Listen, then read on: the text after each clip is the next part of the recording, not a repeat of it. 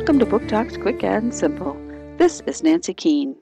It's 1952 and the word polio scares parents all over the country. Public places are closed and everyone is afraid. Georgie doesn't understand the fear though.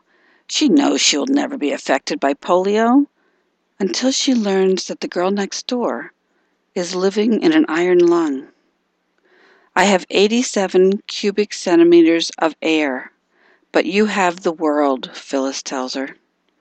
And so their friendship begins. But Georgie soon realizes that Phyllis may not be as nice as she seems.